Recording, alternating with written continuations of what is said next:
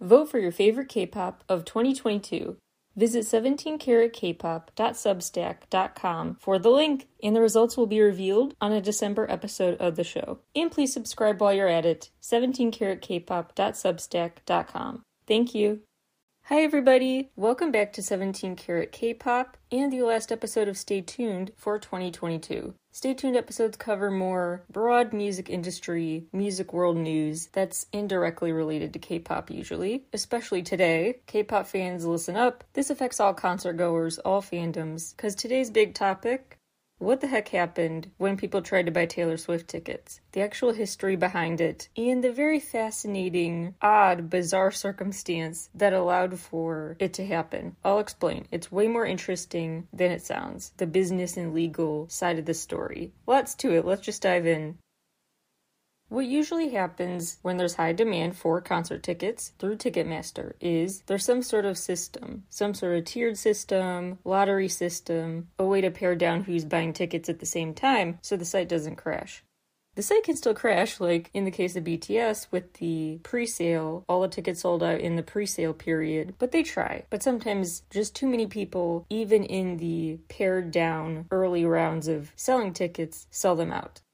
So this is not new. What is new and historic is the demand for these new Taylor Swift tickets. Ticketmaster was like, yeah, we got this. We can handle high demand events like this, especially because we have that verified fan early sale, which whittled down the people on the site to about 4 times Ticketmaster's previous peak. Over 3.5 million people had pre-registered for these tickets. 2 million tickets were sold, breaking a one-day record for the site. But a lot of people were really ticked off to not be one of those 2 million. Over 1.5 million people who had registered could not participate because so many bots ate up these tickets and the demand was just intense.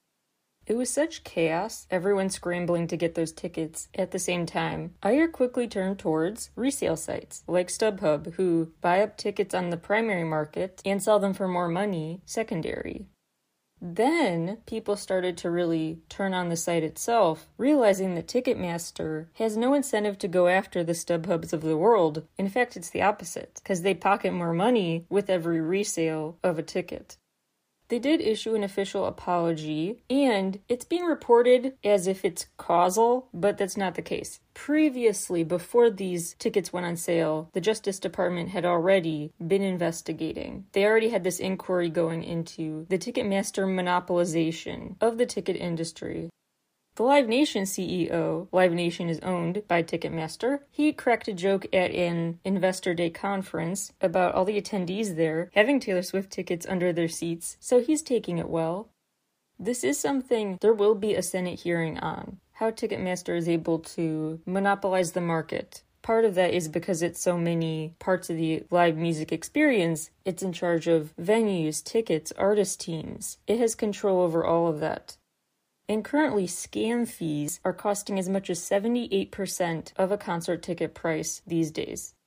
You also have fiasco sometimes, like with Bruce Springsteen tickets, where a sliding scale is implemented, meaning that the higher the demand, the higher the price for your seat gets.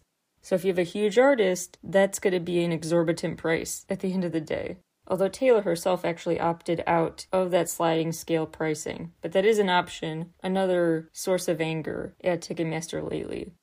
Resale sites are also the subject of ire because New York actually has ticket transparency rules regarding ticket prices, more on that later, but resale sites kind of can skirt those rules that are focused on primary sites. A very lengthy statement was issued by Ticketmaster. In response to all of this anger, Ticketmaster issued a statement quite defensive, and it's very lengthy, so I'll just skip around, but this is what it says. What it says in part, quote, "As we have stated many times in the past, Live Nation takes its responsibilities under the antitrust laws seriously and does not engage in behaviors that could justify antitrust litigation. The concert promotion business is highly competitive. The demand for live entertainment continues to grow. That Ticketmaster continues to be the leader in such an environment is a testament to the platform, not to any anti-competitive business practices. No serious argument can be made that Ticketmaster has the kind of market position that supports antitrust claims. Ticketmaster is the most transparent and fan-friendly ticketing system in the United States. We are proud of the work we do across both concerts and ticketing, and will continue working to improve. Ticketmaster does not set or control ticket prices, strongly advocates for all in-house pricing, and is the undisputed market leader in ticket security and fighting bots," unquote. There have actually been huge ticket resale scams in the past on Ticketmaster, so their claim of being the most fan-friendly should raise some eyebrows because there was this huge Wise Guy Tickets fiasco. Before the FBI raided their place and shut it down, there was this whole ring of ticket brokers who actually found loopholes in Ticketmaster software and then were able to buy in bulk these tickets. They got over 1 million tickets. They were eventually charged with wire fraud and unauthorized computer access. Some of them were actually based in Bulgaria. It was a whole big ring with a leader and everything. They actually recruited people into this prior scheme who had previously worked for Ticketmaster, who wanted to help the enemy basically, be an informant, provide their intel. Then you could earn, by giving them that intel, over $1,000 a month writing the code that would break the CAPTCHA, other prove you're not a robot, obstacles, bypass that stuff, and make it look like an individual customer was buying a ticket, but it was really in bulk a bot. They messed with the algorithms, long story short, and made literally millions doing so. This was between 2002 and 2009, but it's not irrelevant to bring up now, because this has happened before. Ticketmaster did catch on before the FBI got involved, tried to implement reCAPTCHA to surpass CAPTCHA, but they also found their way around that layer of protection too. It was a mess. So how did Ticketmaster become the go-to monopoly it is on the ticket world? This is where I think it gets really ridiculous. Let's go back to 2007. Ticketmaster runs over 82% of the US ticket market. They are just thriving. They're on top of the world. But they have a competitor, Live Nation. Live Nation is thriving, and the only real risk to them, the only one who could kind of catch up in this race and maybe surpass them someday. It's sort of like when Facebook saw the increasing popularity of younger people on Instagram and felt threatened and then bought Instagram. Just buying the competition so they can't surpass you. You own them. And that's what Ticketmaster sought out to do. They had a relationship that ended in 2007, though, and Live Nation said, "We want nothing to do with you. We're starting our own thing." Flash forward to 2009, Ticketmaster went from controlling around 82% of the ticket market to 66%. Still the majority, but they didn't like the direction that was headed. So in 2010, Live Nation and Ticketmaster do decide to team up, and they merge. Michael Rapino, Live Nation CEO, told the New York Times in an interview, the goal was to make Ticketmaster the Amazon of live music, your one-stop shop for venue, ticket, and artist info. That is actually a very apt comparison in hindsight too, because Amazon has done that before, where they buy out what might gain traction. Amazon bought Whole Foods, for example, and wants to be known as a grocery store in addition to everything else. Companies do this not just to get rid of competition, but because any fees they have to take, they give to their clients, who they own. They can say, hey, we're not being a monopoly because we are giving away part of our profits to our clients, but the clients are who they own. If Amazon said, well, we don't pocket all that money, we give some away to Whole Foods, that's laughable. I don't pocket that money. I give it to children of mine, right? It's running in the family. And so that's what they said. Ticketmaster was like, we pay our clients, which include Live Nation. Bruce Springsteen actually was vocal against the merger back then, saying it would make the ticketing situation worse. This is the part that I find so darkly funny. Just ridiculous. The Department of Justice gets to decide if you get to merge a company, if it doesn't violate certain anti-monopoly, antitrust rules. And they decided this looks fine, this is not a monopoly, we approve this merger, but you just have to follow this consent decree. And consent decrees, to me, basically read like recommendations.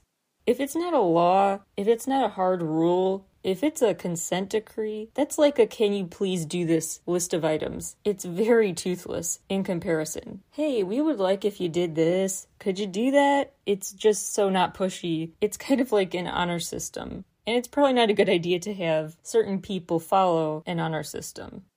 But that's what happened. They said, this can happen, but you have to follow the consent decree. And what was in that decree? Live Nation had to promise they wouldn't retaliate against venues who tried using a different ticket site. So, for example, if an artist for the Chicago Theater wanted to sell their Chicago Theater show tickets on insert site name here, but it's not Live Nation or Ticketmaster, Live Nation shouldn't punish that artist or the Chicago Theater in the future for doing that, for picking competition. Another part of the decree was saying Ticketmaster would have to sell a different subsidiary, Paciolan, to Comcast, which actually wasn't bad because that had about 2% of the ticketing market, so sure, we'll get rid of it. They also had to license certain software for the rival AEG to also have access to, and a few other things. The head of this division at the DOJ at the time, Christine Varney, called this, quote, vigorous antitrust enforcement only with a scalpel rather than a sledgehammer, unquote. They were defensive of this agreement. They thought this would work out. Turns out they started violating this consent decree pretty much as soon as they signed it. It turns out that AEG never paid royalty fees on the ticketing software they were granted access to, so that's a whole other story. This is also just a bonkers decision, if you ask me. In 2019, the DOJ finally was like, we're going to crack down on Live Nation. We see what's happening, you're violating the consent decree, and now you'll pay. So they tweaked the language of the agreement. There were a couple of things they could have done. They could have really beefed up punishments for those who violate the decree. They could have sued to just unwind the merger. Or they could just tweak the language, update the decree, add some clarifications. That's the option they chose, so instead of some big drama, they thought they could just basically say don't do it again. And that's what they did. So the updated decree, the real hardcore intimidating one now, had a clarification about, remember, you're not supposed to intimidate venues, you're not supposed to retaliate if they don't work with you. It also extended the decree for 5 more years and declared future violations will result in fines, so beware, but everything so far kind of untouched. Also, this new modified version requires an investigator to monitor potential violations. Basically, it's like having a fellow student be named the hall monitor. Not much they can do, they can refer, but they're just it's a lot of optics, and that's it. So long story short, the merger was allowed on odd circumstances. Turns out they were violating the rules, and were told don't do it again, here's an updated list of rules, and they've probably gone back to violating it. And that's where it stands today. So there's no incentive for Ticketmaster to stop with buying into the secondary market. It's all benefit, no punishment. Why wouldn't they? They get a pay cut every time a ticket's resold. Or their clients get the pay cut, which they now own. In an early 2021 earnings call, Rapinoe championed the, quote, aggressive continued consolidation path, unquote, and was excited about the good stock performance of the company. Over the last couple of years, Live Nation has even bought up a startup called Rival and a few international ticket companies. So Live Nation is buying up potential future competition. Live Nation also bought a majority stake in Veeps, a streaming platform. Meanwhile, in 2022, Live Nation has had its biggest ever summer concert season. Compared to this time last year, their quarterly revenue is up 63%. And their net income is up from over $86 million to $397 million.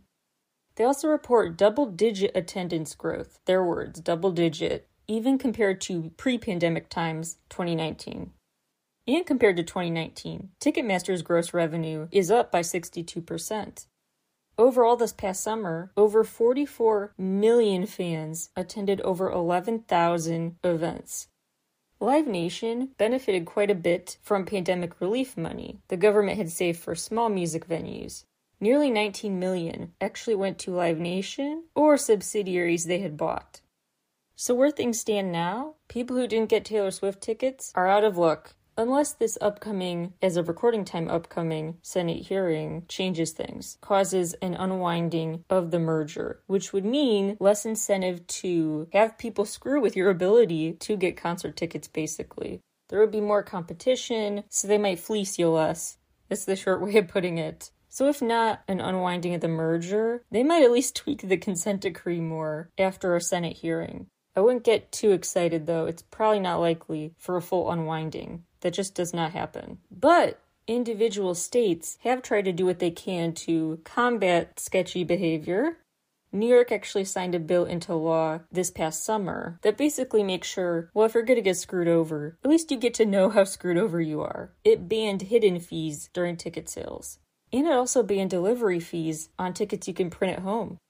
The law also increased the penalties for proven bot usage or similar deceptive behavior, even if the upcoming Senate hearing does not change this toothless consent decree or the merger. It could help create information factored into future state laws regarding transparency and overall ticket sale success.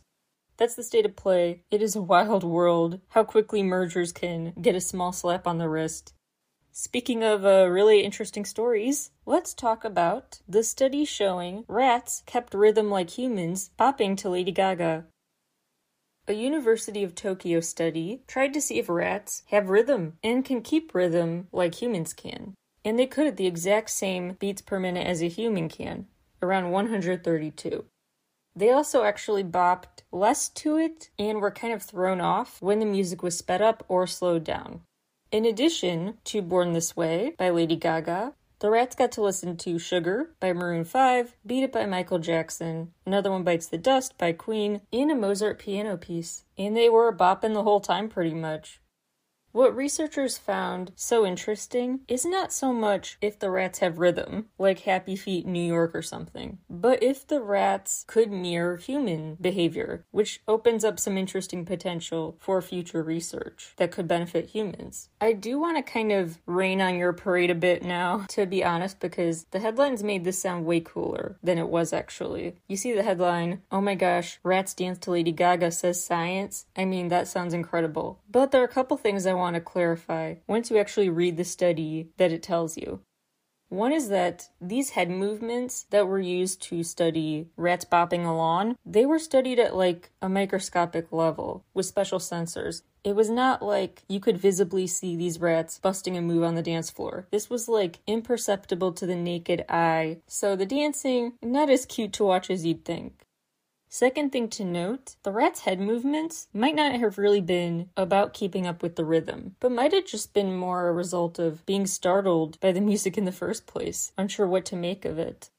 So some scholars say this is way too early to find any definitive conclusion in, but it sure is interesting, especially because there was a recent separate study that showed a similar phenomenon in seals, that seals could keep rhythm and tempo, even depth in music. They had kind of a natural ability to get music, which could be helpful for studying the origins of human speech, how we retain information without really trying, just our environments help us.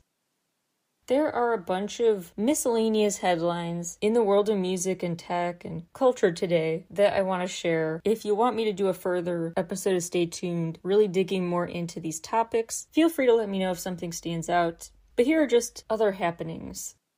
Geffen Hall at Lincoln Center has gotten a makeover focused on the study of psychoacoustics, which can help craft a venue to have different acoustics given our advanced knowledge now of how people take in events. So basically, a better listening experience, knowing more about how humans listen to music. The New York Philharmonic conductor had an interesting quote about that. "Young people listen with their eyes. This hall needs to be not just for us, but for the next century." The U.S. House of Representatives has introduced the RAP Act, aka Restoring Artist Protection Act, which limits the use of artistic expression from being used as evidence against someone in a criminal case.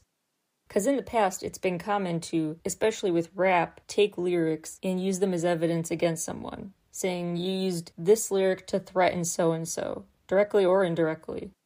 A similar piece of legislation passed at the state level, signed into law in California, the Decriminalizing Artistic Expression Act. Meek Mill and Killer Mike were some of the people virtually in attendance of the signing ceremony. Spotify is engaging in a small test phase of having its own concert ticket platform in-app, which is very interesting in hindsight of all this negative press going to its potential future competition. Another interesting recent Spotify revelation. Although back in 2020, only 13% of the global weekly chart songs were older than 18 months old. Only 13% were older than 18-month songs. This year, 33% of the songs people are listening to are older than 18 months. People are getting nostalgic. YouTube now allows short-form videos to use 30 to 60 seconds of licensed music. In most cases, the previous limit was 15 seconds. Neptune, a gaming company from South Korea, has a subsidiary focused on AI called OnMind, and they recently announced Suwa, a digital star, a CGI idol, has signed an exclusive 3-year modeling contract with their help, and will now represent an ad firm for Thailand. Coachella's parent company is suing Afrochella, claiming copyright infringement. Afrochella is an Afrobeats-themed celebration in Ghana. In early October, Coachella filed this lawsuit over that name, and this is actually 3 years after AEG sent a warning letter to Afrochella that went unheeded. In more legal news, there is a class action lawsuit music superfans filed against MoFi, claiming their high-quality audio service has been misrepresented and does not match the definition of a high-quality audio experience. Basically, they claim MoFi has been, quote, using digital mastering or digital files, unquote, since 2011, while continuing to, quote, misrepresent to consumers that it did not use digital mastering, while still charging the same price premium, unquote. The music industry is changing its tune about TikTok. Originally, it was just kind of happy for songs to get exposure on TikTok, because it can go viral overnight, incredible algorithm, next level. You could be a nobody with no followers and go viral easily, compared to other apps. You don't have to build up a following first. Really incredible for budding artists. But now, it's become so big that more music companies want some of the money. Instead of just charging a flat fee for TikTok to use certain songs, they want to charge a fee and a % of the revenue generated from using that song. TikTok might actually be able to legally beat back this request, though, because they could argue substantially. They serve as just promo help. They shouldn't need to share revenue because they share revenue in the form of free publicity. It also could work in their favor or actually against them. Could go either way. The argument that TikTok needs music to exist. After all, TikTok started as a lip sync app. It owes the music industry. Apparently, TikTok's parent company, ByteDance, has floated the idea of renaming Resso, their own music service, TikTok Music, to indicate a correlation. But that has not been seriously considered, just an idea, reportedly floated. Currently, Resso Music only operates in 3 market regions, and China's big enough that that's still a lot of people it can reach, but of course that's different than the global interest you would get calling it TikTok Music instead. The Economist has some interesting new reporting on the, what they call multipolar state of pop culture. Some recent trends about what's most popular in the media really shows the globalization of pop culture. Partly, of course, social media is to thank for that, but an underrated part is the impact of financial growth in different countries and rising in disposable income in some of them. They cite as indicating this multipolar pop culture that the most watched show on Netflix is Korean, the most popular TikTok star is Senegalese and Italian, the most streamed song on Spotify is from a Puerto Rican artist, and that over the past 5 years, the English language tracks on the list of most streamed 100 songs on the app has dropped significantly. It used to be English language tracks made up 52% of the top 100 list. Now it's 31, and specifically in Spain and Latin America, English songs now are 14% of the list, as opposed to 25.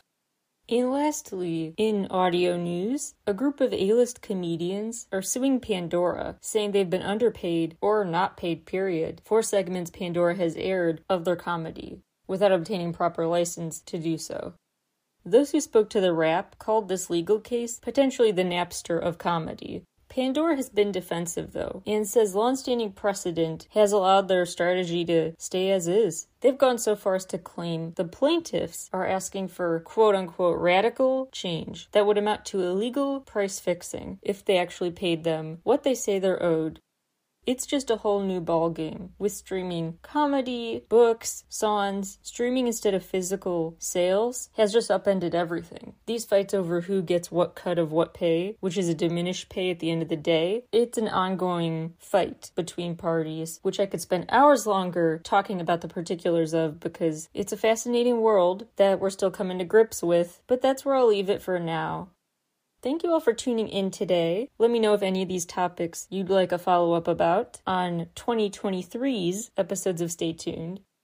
Until then, thank you all for listening, and I'll talk to you all again very soon. Bye, everybody!